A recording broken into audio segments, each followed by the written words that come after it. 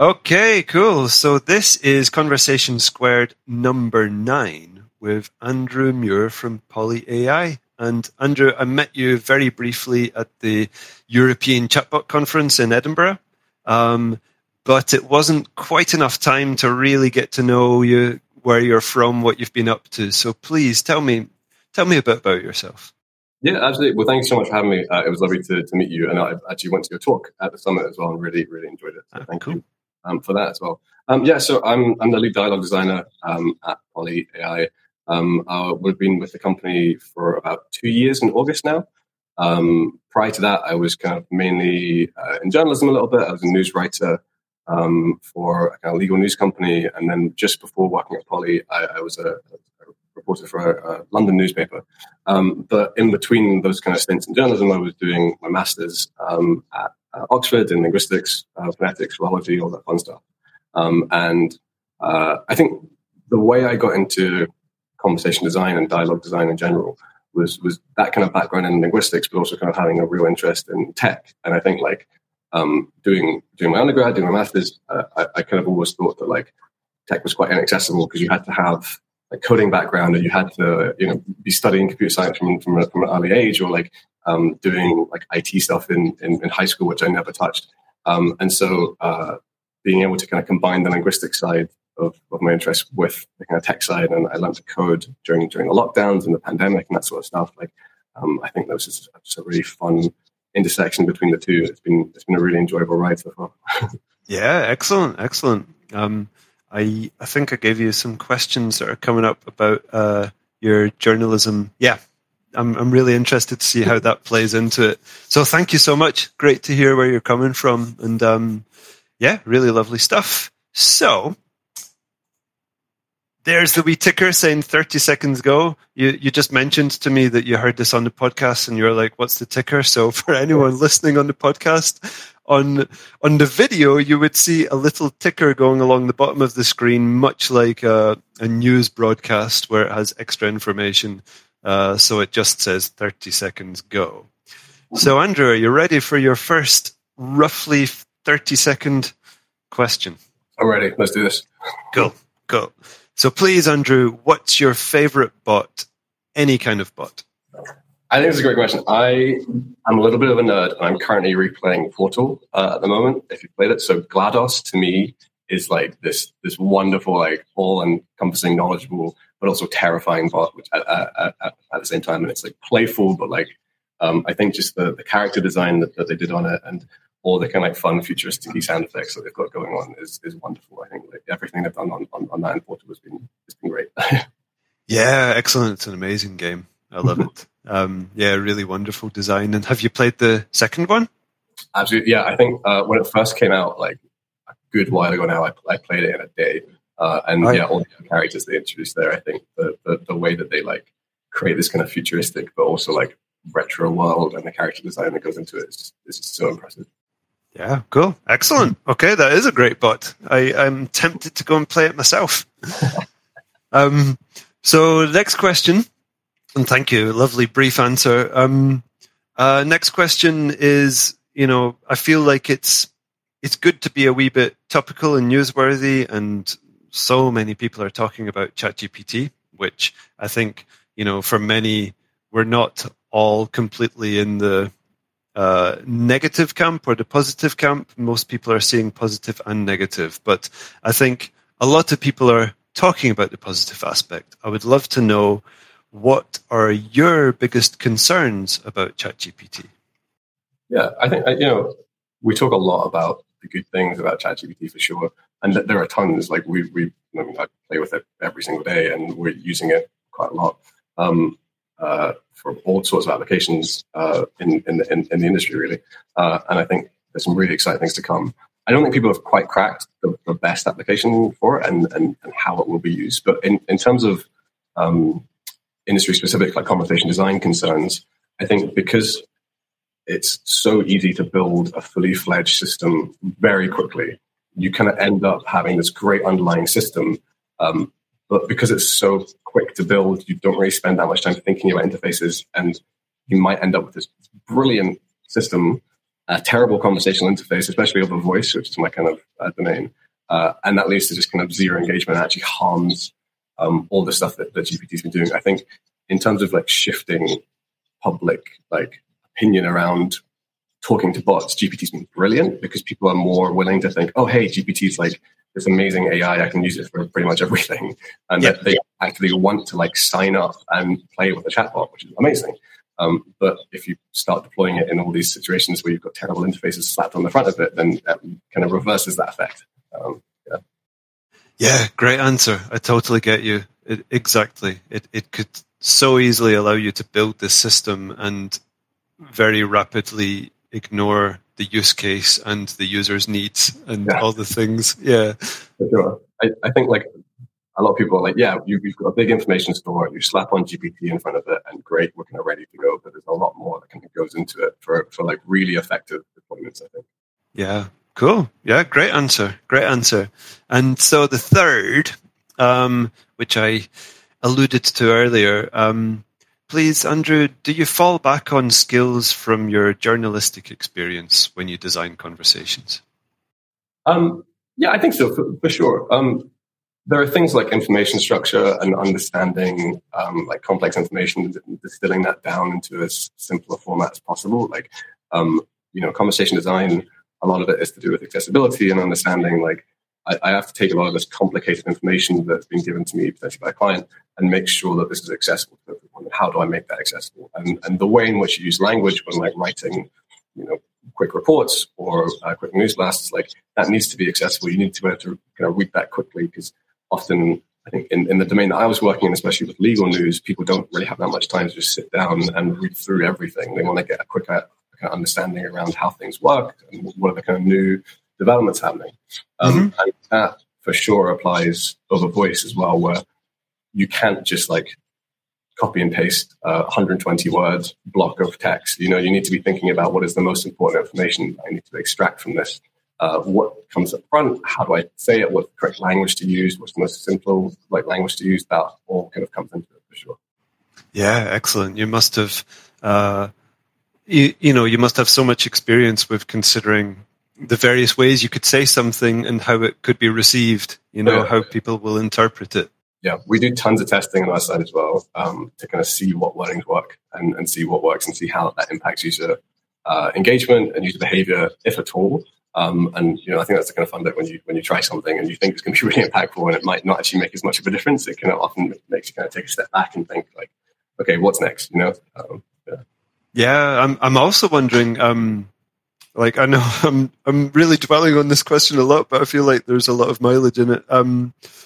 That with your journalistic experience, like being able to succinctly summarize a concept or an idea or an event or anything, like that probably really helps when you're selling your ideas to stakeholders, saying like, I think we should go this way. Yeah, for sure. And I think like how you kind of weave data into those arguments as well, it can often be important. Because like the last thing you want to do when you're kind of reading news is just get a bunch of sentences about numbers, really. Like you want to have some meat to the bones as well and kind of flesh out that story around data and how you do that and how you justify that definitely ties into it. Yeah, absolutely. Okay, cool. Okay, I'll move on. Wonderful answers. So again, those people on the podcast aren't seeing what the main subject is, which is around using voice talent in conversational AI. So that's what I'd love to ask you about, because again, at the chatbot conference in Edinburgh, there was a talk by one of your teammates, I believe, from the code side. Yeah, so Nathan, our head of deployments. Yeah, Nathan. Sorry, thanks.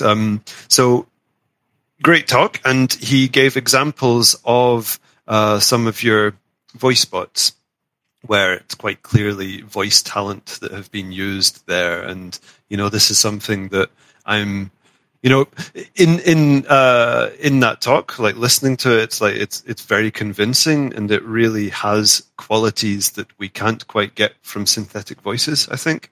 But also I'm very excited by it because my past is in like sound editing and working with voice talents and so on. So I'd love to hear more about your experiences with it. So Andrew, just generally, please, let's ground this conversation, and I would love to know why you and why Poly AI choose to use voice talent as well as synthetic speech. Yeah, absolutely. So just a bit more background on Poly as well. We are entirely voice first. So every bot we're building, while we can do chat, we can do multimodality, we are designing to be voice first. That is kind of our main selling point, and it means that we can really focus and understand how a voice user interface should interact and how it best works with end users, really. We see voice talent as a really important piece of that. Like the way that I kind of tend to characterize it is we're not looking to like trick users into thinking that they're talking to a human at all. But the end goal is to make them forget that they're talking to a bot. Like that's the kind of framing that I kind of view it, and the way that I approach conversation design, really. We want to make that experience as smooth as possible and move the user's attention away from the system that they're engaging with and directly onto the task at hand. And we find that kind of results in more trust and more kind of engagement and people actually wanting to get whatever they want to get done through the voice bot. And we've kind of found that when we use voice actors, you get way more emotion, you get way more natural interactions, you get people talking to it like it's a human and not trying to like second guess what should I be saying in this turn or what should I say and how should I say it. And then there's so much cognitive load there that a lot, like if people don't really know how to interact with the system, they're just going to kind of shut down or maybe just use one word answers or, get the easy out and just ask to speak to someone. Mm-hmm. Whereas if you use voice actors, you kind of tend to build a way more natural system, and you can work with them really extensively to make sure you're hitting the correct tone, and the tone is appropriate to the matter at hand as well. But in terms of synthetic voices, there's some really good stuff out there, and we do use synthetic voices in our deployments. Mm-hmm. But we're not going to be synthetic first anytime soon. We're constantly evaluating these voices and using them and testing them and doing a bunch of stuff in the background, but they're not quite where we feel comfortable with deploying them for an entire system. I think if you call up and you hear a synthetic voice, 90% of people are going to be able to know that they're talking to a bot straight away. And at that stage, they tend to assume that the bot's not really going to be able to help them with what they want to do because they've got a low confidence in the system. Yeah. And so, it's all about kind of building up confidence and building up trust, and that really ties into it. Yeah, totally. It's a wonderful answer. Like that's a really great way of, exactly as you're describing it. It's you're really pointing to the benefits, and I think what is often a problem with audio in general, and I guess voice talents within the conversation design space, is that it's really seen as like a cherry on the top, like icing on the cake, or we'll just add a voice talent because that makes us seem more impressive, more expensive. But the way that you're describing it, which is brilliant, and I absolutely see what you're saying, is that it basically eases the user into the experience. When they're exactly as you say, they're not focused on the system; they're focused on the job at hand. 100%. Like I think there are some really obvious situations where if you call up online and you find you've got that, press 1, press 2, and it's either recorded by just kind of somebody who's just quickly built the system, and you can hear it's like low quality, and someone's just talking into it, which is one end of the spectrum, or there's like the like synthetic voice, which is just kind of grating and kind of annoying, and the exact same flat tone that will get very tiring if you're on a 5-minute interaction trying to book a room at a hotel. So, Andrew, you've spoken a bit about voice talent and that you do at Poly AI, you do sometimes use synthetic voices. Can you go a bit more into your experience with the synthetic voices, like what you use and where you would choose to use them? Yeah, I think that last bit of the question is really important. Like where you choose to use it is absolutely crucial. I think there are some parts of the bot that should generally never really be synthetic until we get to a level of synthetic voices that are, like match to match human voices. And those kind of places to avoid anyway are like really crucial areas around if you are saying stuff like URLs or like really important pieces of information that a user needs and able to go and do whatever they want to do. If we are trying to like help them and support them or give them a solution to a problem, we want to make sure that all the information is being communicated as clearly as possible. I think synthetic voices, especially like cloned voices, speech to speech, text to speech stuff, it's really impressive, and it is moving in the right direction 100%. But sometimes like little kind of individual phonemes can kind of be lost here and there, like the way in which things get cloned. I mean, especially if you're using speech-to-speech, it picks up a lot of accent from the person that's speaking into the system, and that can often kind of lead to things just being lost. I think I've like URLs are the really obvious examples, like postcodes, that sort of stuff, where you want to make sure that you're picking up every single letter there, and often like, especially when you start to look into accessibility and people who have specific needs in terms of hearing or cognitive issues, that can get lost quite quickly. And so we are kind of pushing on voice actors for these kind of critical parts of the conversation. And there are definitely more parts that are more important than others. But like synthetic speech is great for, generating information that a user has just given us to confirm with them exactly what they've said. That sort of stuff is great. Yeah, okay. I get you. I feel like, so if I'm understanding correct, can't talk. If I'm understanding correct, you're saying that at very critical moments you would use the direct recording of the voice talent, and then you would perhaps clone them for other moments like confirmations and so on. Do I understand right? Potentially, yeah. I mean, that's definitely one application of it. And, just this is where it comes to having great relationships with voice actors, and we work quite closely with a lot of voice actors where we want to make sure that they're comfortable with anything that we do in terms of voice cloning and all that stuff. Disclaimer, we would never clone someone's voice without getting the direct consent, and set something up. And working with them to kind of understand what would work with them and what wouldn't. Ideally, as of today, we want to get as much of the bot recorded in human speech and original voice actor speech. But there are going to be situations where voice cloning and synthetic speech is really, really useful, for sure. Yeah, I totally get you. So you spoke about your relationship with the voice talents, because, I imagine that you have some kind of database where it's like, this one's very good for this kind of thing, or maybe even they're tied to specific projects and brands. I would love to know about your relationship with the voice talents, how let's frame it this way. Like, if you have a new project and you are then looking into casting voice talents, could you tell me a bit about how you would go about that? Like the relationship with the voice talent throughout the project from casting. For sure.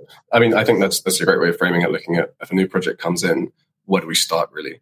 And kind of there are two main places to start. First of all, what is the client asking for? Like, do they have any specific requirements in terms of accent or kind of any kind of characteristics? And then second of all, is understanding what we think would be best for that specific deployment and the specific users that we're building a system for. Often you're looking at locality, you're looking at dialects, you're looking at kind of who we think would fit the kind of brand and tone correctly. And then we go out and then we'll find voice actors and we'll kind of work with them. We'll understand if they're comfortable working with us, if they have any questions up front. And the first thing we do when we've got a voice actor chosen, we will sit down and we'll do a really long live direct session. So we will spend, at least an hour walking through all the content, or as much of the content as we can within that time. And we'll kind of direct them until we get to a stage that we're kind of comfortable and we're happy with. Like, we want to make sure that what kind of voice actors aren't doing is really acting or sounding like they're acting is kind of the difficulty of it. And I think we work with some really great people who have absolutely kind of hit the nail on the head in terms of the balance between making things sound natural, but also like not like how I described earlier, where it just sounds like someone's speaking into a microphone, really. And so, that's kind of key. Yeah, great. And so, does that mean that, you say you walk them through a script for an hour or so, and then does that mean you then leave them and let them record the rest with no direction? Yeah, for sure. We after we've kind of hit somewhere that we're happy with, we'll kind of let them handle it. They're professional. They're professionals. They know what they're doing, and we'll kind of trust them to kind of deliver from then on. I think if we were to do like a live recording session every time, it would be quite time consuming, and probably just like say we don't really trust them, but we absolutely do. I think some of the stuff that people do is fantastic. Yeah. Yeah, cool. I think also if they feel they're getting too many notes, too much, line reading, so to speak, like saying, say it like this, and then it's actually very hard for them to make that sound natural because they're not being themselves. They're suddenly trying to absorb a lot of notes. So yeah, the way you're doing it's great. And I would love to know if you get much pushback from them, because I know many voice talents aren't so keen on AI because they feel threatened. Yeah, absolutely. I think our company name having the word AI, sometimes people will think, well, what's going on here? But no, I'm absolutely aware of the fact that there is I don't know if fear is the right word, but definitely like strong concern around the way in which people are using voices, and like I wouldn't say we get much pushback, but definitely like we will spend as much time to kind of clarify how we use and what we do with the audio, and we would never go and do anything without express kind of written consent from the voice actor to make sure they're comfortable with it. I think. Often you can maybe get that kind of initial reaction of like, well, what are you going to do with my voice? Because that's their product for sure. Like that is what they're selling, and we're never going to try and steal that from them. We want to work with voice actors and make sure that they're part of the project as much as we are. I just really want to make sure that they're clear on how we're using it and we're as transparent as we can be. And I think after we can have those initial talks, people are really keen, and they often want to like call up the bot themselves and kind of talk to themselves through it. And I think that's always fun to kind of hear those initial conversations. But yeah. No, sure. And that's, it's really great that you can talk them through it and get them invested in the project, because I feel that, if voice talents do resist this too much, then as AI voices get better and better, it's going to be harder for them to come in. Sadly, if they don't embrace this, because essentially the technology is already in the world, it's not going away. And I think we need to find ways to get voice talents to work within this industry, because they do bring distinct advantages, right? Exactly as you were describing. Yeah, absolutely. And we also find that the voice actors approach us and say, "Hey, I've set up a model, and here's a cloned version of my voice. Like, how can we use this? How can we interject it into the actual deployment itself?" And I think that's always great to see. And what I've generally seen is once we've kind of set up a synthetic voice, people are usually quite happy with it. Like, it's not once it's kind of done, it's like the scary bit's over. Yeah, great. So you're finding that they're now proactive. They're actually cloning their voice and bringing it to you. Yeah, I mean, it depends on who it is we're working with, for sure. But we've had people approach us and say, like, here's our model. Do you want to use it? And that's always been really exciting. And working with people who are, not just like happy to do it, but really excited about doing this sort of stuff and trying to optimize it to what works best and seeing how they can help out and everything. Yeah, it's been a really fun ride. Seeing the kind of conversation move away from like having to justify why we're doing it to now like how do we best do it, and yeah. Excellent. That's great to hear. So something you were talking about there was in terms of voice actors cloning their own voice, it makes me think of updates, because often the argument that I see and hear related to using live voice talents is that, hey, we're going to build a bot, and then we know that as we get users to test it, we'll need to update things. So if we need to pay a voice talent, like whatever they charge, hundreds perhaps for a recording session, every time we have to do that, it's going to get very expensive very fast, and text-to-speech is cheaper. So how do you navigate that area and not end up spending loads on constant updates? I think it's an interesting one. So generally speaking, the bulk of the work comes from the initial build of the project. Like we have a clear idea about what we're building. We want to make sure it's scoped out efficiently and effectively, and we understand what we're building, what content will be effective. And once we've kind of got that, we can then get all the audio that we need recorded and put it into the system. Updates after that, it's rare that there are like big pieces of work. It's usually quick turnaround, and again, comes back to having really good relationships with voice actors, making sure that that they're happy with quick turnarounds and understanding their schedules and making sure everything kind of lines up and it's fun project management piece there. But in general, like, they are quite quick, and it's I think what you touched on there is really interesting, where it's like TTS is cheaper. But there are a lot of other kind of places where you can kind of cut corners and make things cheaper, but that will lead to a worse experience for sure. I think what we're always striving for, and especially the dialogue design team at Poly, we're always looking out for the end user. So we are the kind of people in the room whose top priority is the end user.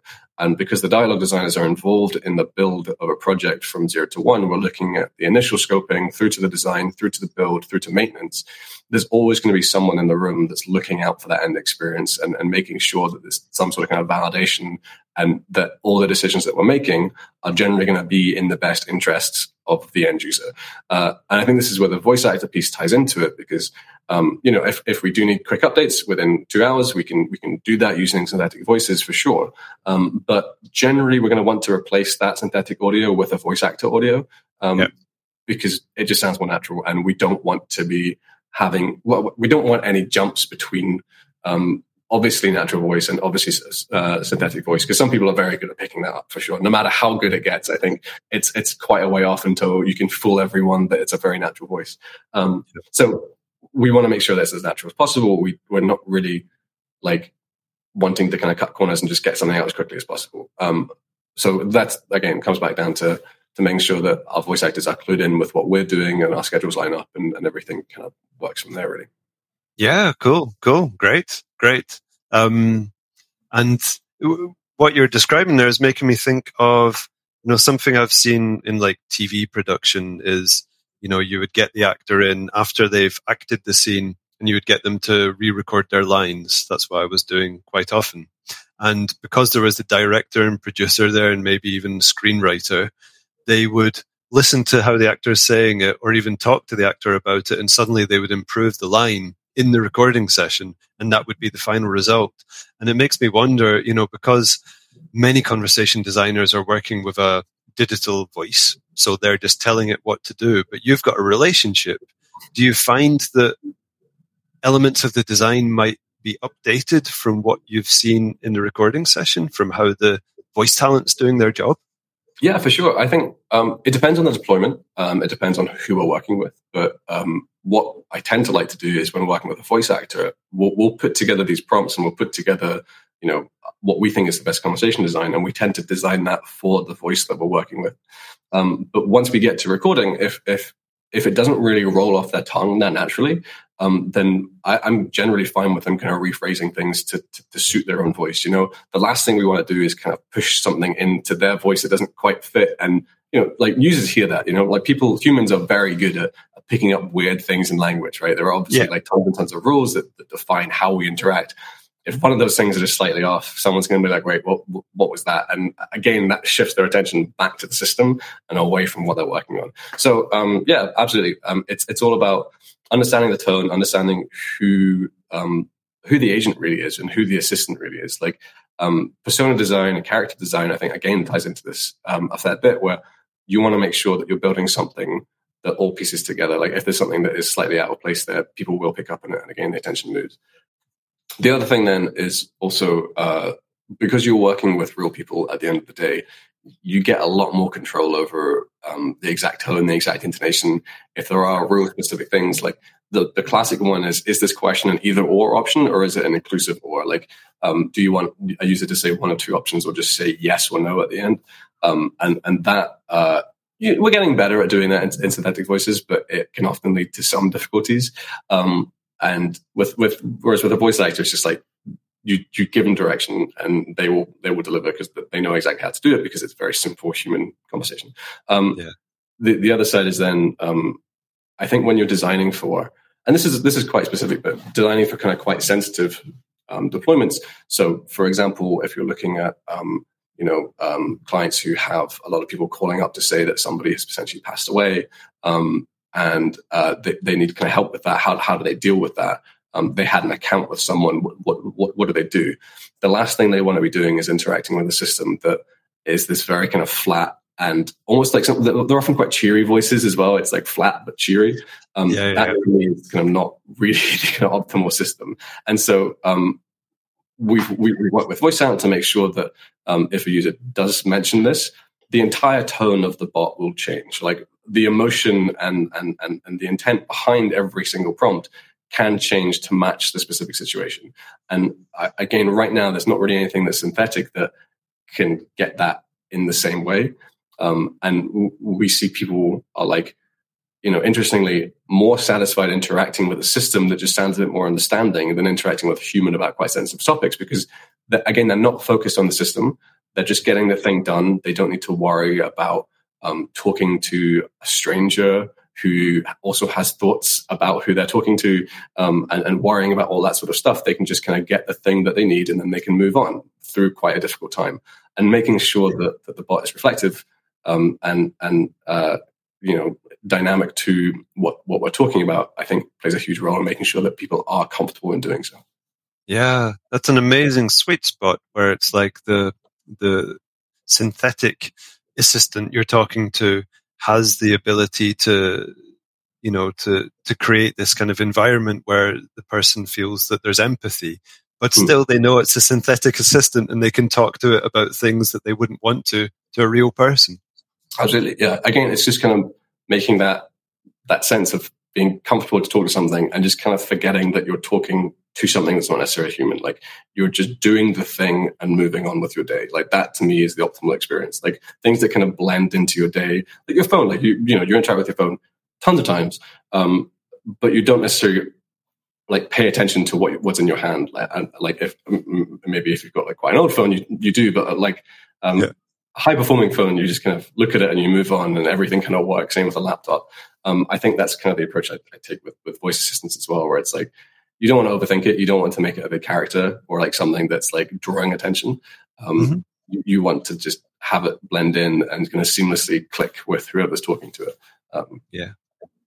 Yeah, cool. I actually have a question related to that. It's something that I wonder about because, of course, generally speaking, we are, the assistant we're talking to is somehow a human. I say somehow because it's, like emulating a human, or it appears to be human. I think for many of the reasons you've said, that makes perfect sense because it's like minimal cognitive load. The person just talks to it without thinking about the system. But to turn that on its head, do you feel that there's any scope for talking to inhuman characters? And not just bots, but even like character design, like anything out there. I think I could talk about this quite a lot. This is a really fun topic where, I think you've seen a lot of people as well trying to like just completely replicate a human, especially in the kind of visual sense. You could log on to a chatbot and there's a human there talking to you, and I think often you hit problems with like the uncanny valley and feeling a little bit uncomfortable, and you can tell that this is a bit gimmicky and I don't really kind of want to. I just want to get this thing done. Again, it's like moving attention back to the system that you're interacting with and not always necessarily in a good way. I think often a lot of the arguments around why you should present yourself as a human is because you can convey more emotions and you can convey more of a connection with people. And I don't necessarily buy that. I think like my go-to example for this is another movie reference where it's WALL-E. Like WALL-E is a tiny little robot that says like 2 or 3 words throughout the entire film, but I'm still going to cry at that film because it's heart-wrenching at times. Like you can convey so many emotions without taking a human form, and I think like over the phone, that kind of that way of interacting with the system has a few more kind of complicated things where, because there's no visual element to it, you want to be a little bit careful. I think what we've kind of looked at in the past is thinking about how do we kind of tap into the kind of general population knowledge of like smart voice assistants, and for sure you can play character design and you can kind of create these systems that feel like something out of sci-fi or something that's a bit futuristic to make users think that they're potentially talking to a system that's a bit better than keywords or just typing numbers into a phone, right? Like you want to build that engagement. You want to have them want to interact with your system in the first place.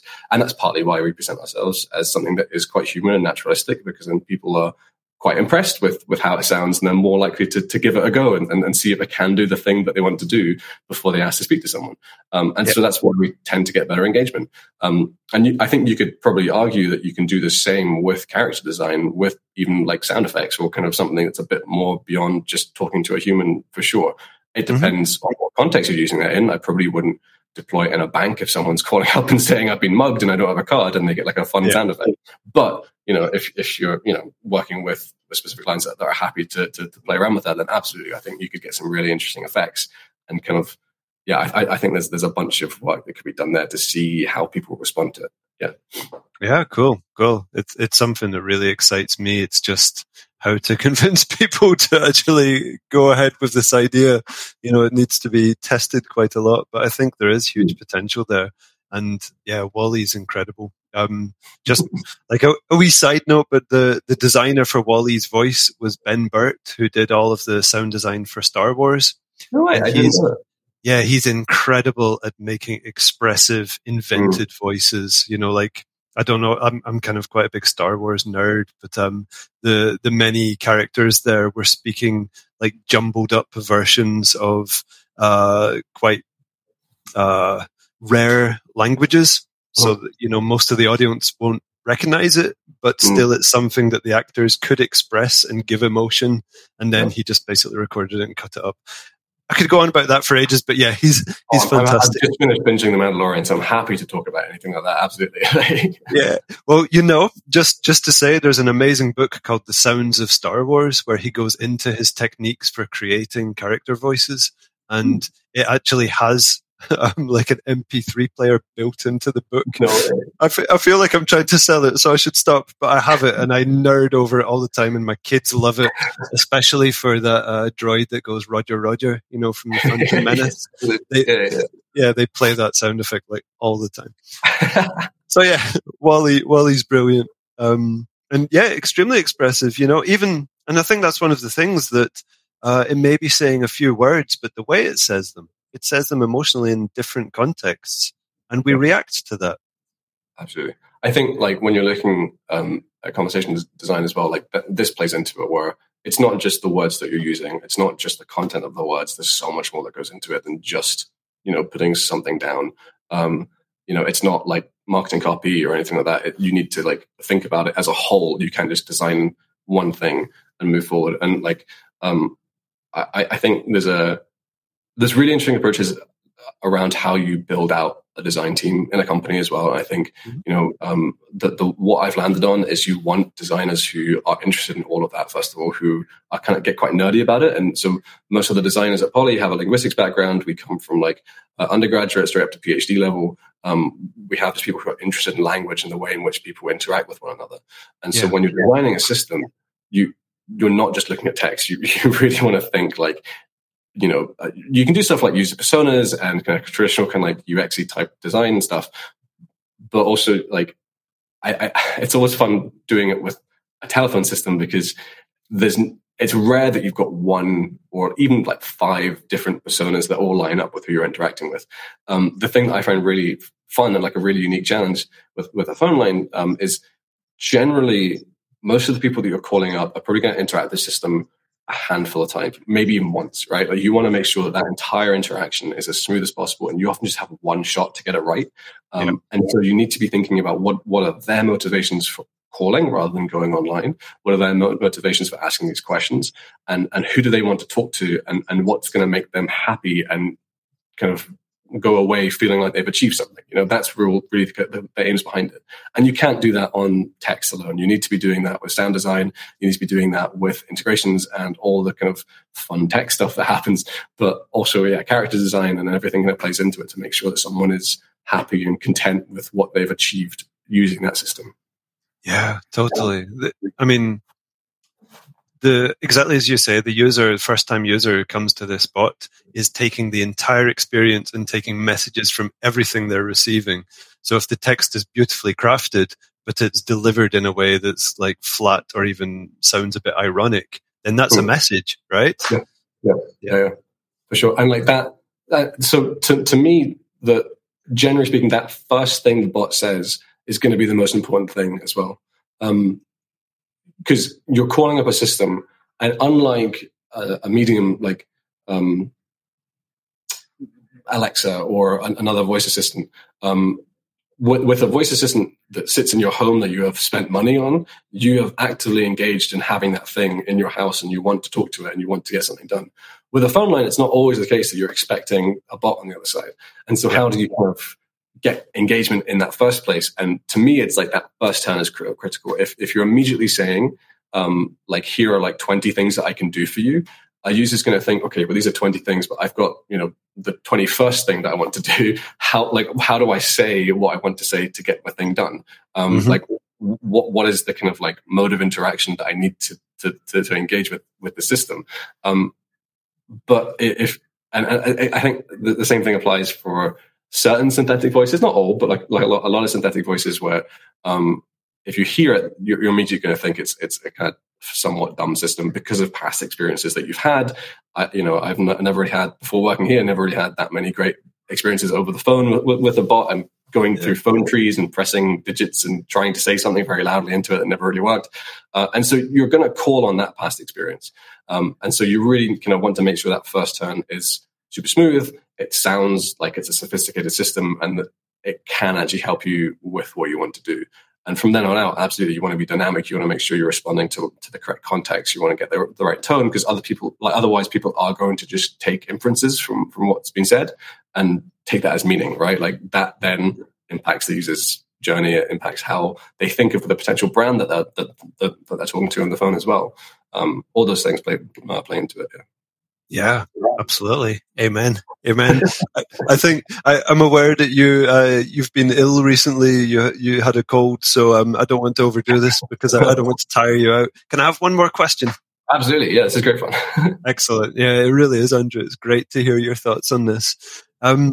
So as far as I'm aware, Poly AI, you're not just working in English. You localize your designs to other languages. And so could you tell me a bit about how you approach that? Like, do you use voice talents for the other languages as you would in English, or using a bit of synthetic speech? And,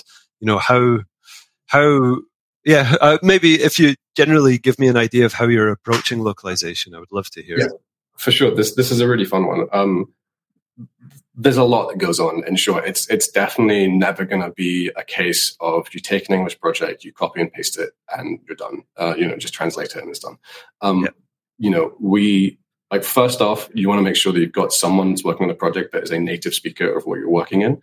You need to make sure that you have someone that has a strong understanding of the dialects and the ways in which different languages work together.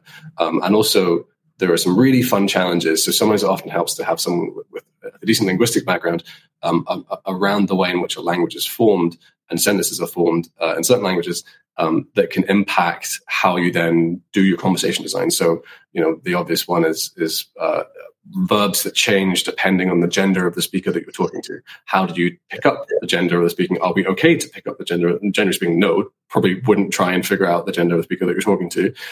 But how do you then design a system that gets around those problems? Having a native speaker, having someone that's got decent linguistic skills is really important in building that initial scope. And then in terms of looking at voice actors, again, we'll start from scratch. We'll go out and we'll find someone that we think sounds natural and sounds fluent. And again, that's where that native speaker can come in, because they're going to be the best person to assess it. It's very hard to tell in a different language if someone sounds conversational and natural or not. You can try, but you're never going to be as good as someone who actually understands the language and has spoken it for many, many years. Totally. So that's what we're looking for in terms of a voice actor. Again, all the same requirements that we have for English-speaking voice actors fall on non-English speaking voice actors. We just want to make sure that, again, it's as natural and it's as fluent as possible. And sometimes we play around with some things where we'll have potentially people like voice actors as speaking in their second language, and that just kind of adds a little bit of flair as well. Sometimes, like, people are again, it comes back down to people getting engagement and getting buy-in to that system. Where going to generally assume, if you're talking to an automated system, that they're going to have a fairly standard accent. Or in English, you have like RP. In other languages, like, if sometimes if you want to get buy-in, you can play around with like what accent and what dialect does this person have to gain more engagement. But yeah, and then we can build it up from there. And I think once you've built that initial bot, testing is really, really important. And getting, again, native speakers, people who are really familiar with the language, to do a lot of testing before we go live. And testing both in like non-blind, so understanding, like people testing who understand what the bot does and can test specific happy paths and all that sort of stuff. But then also blind testing, where people have no idea what the bot can do. They just have maybe a user profile or persona or a few kind of hints at what the bot is capable of, and just go off and try and break it in as many ways as possible, review, and then go live. And again, going live is the real test, where you're only going to understand how good your bot is until you put it in front of end users. And that's when the work really begins, where, you know, improvements come in. You want to make sure that you are reflexive, to how users actually engage with it.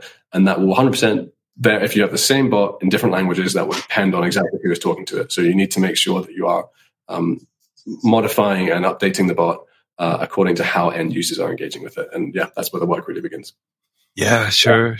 It's something that really struck me in localization with voice, was that personas are received differently in different cultures. So, you know, like what's a tough guy in Britain is different in Italy, you know, like the way they would act. And then that really, you know, whatever persona you've designed in one locale, it can change quite a lot for another, right? Oh, yeah, absolutely. You want to make sure that, again, you've got someone on your team that really understands this sort of stuff. Like the worst case scenario would be taking a British voice assistant and translating it into Japanese and dropping it into a Japanese market. Like that's not like going to be effective. People are going to think it's a very strange system and probably not want to engage with it. There are tons of rules and tons of things that even if you have a fairly strong grasp of the language as a second speaker, can often get lost. And you want to make sure you're getting as much validation as possible and really understanding your user base before you kind of dig into it, I think. Yeah, totally. I think with cultures, you don't know what you don't know. Yeah, absolutely. Yeah, absolutely. Yeah. Even, you know, I live in the Czech Republic. I've been here 11 years and I still wouldn't even want to attempt to localize something into Czech, because I feel, you know, I know the culture well, but not well enough to get those little nuances that someone who's lived here all their life would get.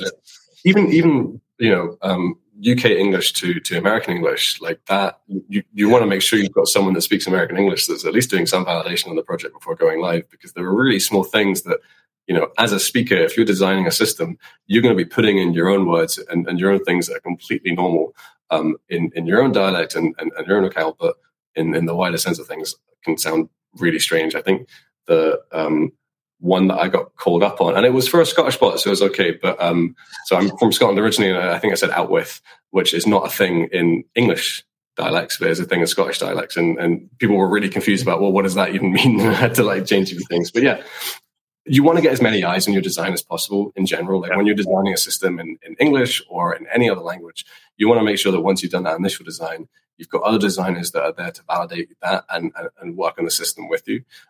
Like I would never have a bot that was designed by one person that's gone live. Like you always want to make sure that you're validating things both for the language being used, but also then the logic and how the bot functions and the purpose of the bot and all that sort of stuff. Like that's all up for grabs. And that's all up for debate once we've built a system, and even before that, obviously. But even after we've built the system, that's all up for debate, and we should be challenging that and should be kind of understanding, like why we're challenging that, and people should be comfortable challenging all that sort of stuff within your team. Like that's all really, really important, I think, and making sure there's a strong kind of feedback loop and feedback culture within the team that's working on a project is really critical to getting that level of kind of testing and validation, really. Yeah, sure. It's healthy, isn't it? It's like never aiming for the final perfect version. It's being aware that you're just going to be updating and improving forever as much as you possibly can. Absolutely. I mean, yeah, like I said, once you go live, that's like day one, really. That's where the work begins. You can do as much validation, you can do as much user testing as you want. But really like day one go live is where that fun work begins. And I think the way that we approach conversation and dialogue design in Poly as well within our team is that there's never going to be a perfect system. There's never going to be a perfect like set of principles around conversational dialogue design, that all changes constantly all the time in the same way language changes rapidly. And we're never striving to build like the final system that just doesn't exist. But we're trying to build stuff that is just constantly better and through an iterative process of understanding what works and what doesn't. That's all really crucial. I think the phrase coined from American audiences is like more perfect, right? You want to build something that's just more perfect than the last one. Yeah. Aye. I'm trying to think if there's a Scottish equivalent, but nothing jumps to mind. Yeah, Andrew, it's been wonderful. Yeah, I don't know if have you got one, a Scottish equivalent of more perfect? I guess you've got like if at once you don't succeed, try and try again. But it's Robert the Bruce, right? But I don't know how much of that is real and how much of that is myth. After being defeated and looks at a spider building his web over and over again. That's a pretty good analogy. I need to bring that to my team now. No, it is totally. I remember this one. No, it's a good one. No, yeah, good work. Good work. So, Andrew, it's wonderful talking to you. Great hearing your thoughts on all this stuff and getting your insights. So, thank you very much. Thank you so much for having me. This has been really fun. Yeah, cool. If people wanted to know more about you and your work, where might they find you? Yeah, absolutely. So if you want to know more about Poly AI, we're at poly.ai. We're on LinkedIn as well. We're constantly sharing stuff. We have fun blog posts and webinars happening all the time.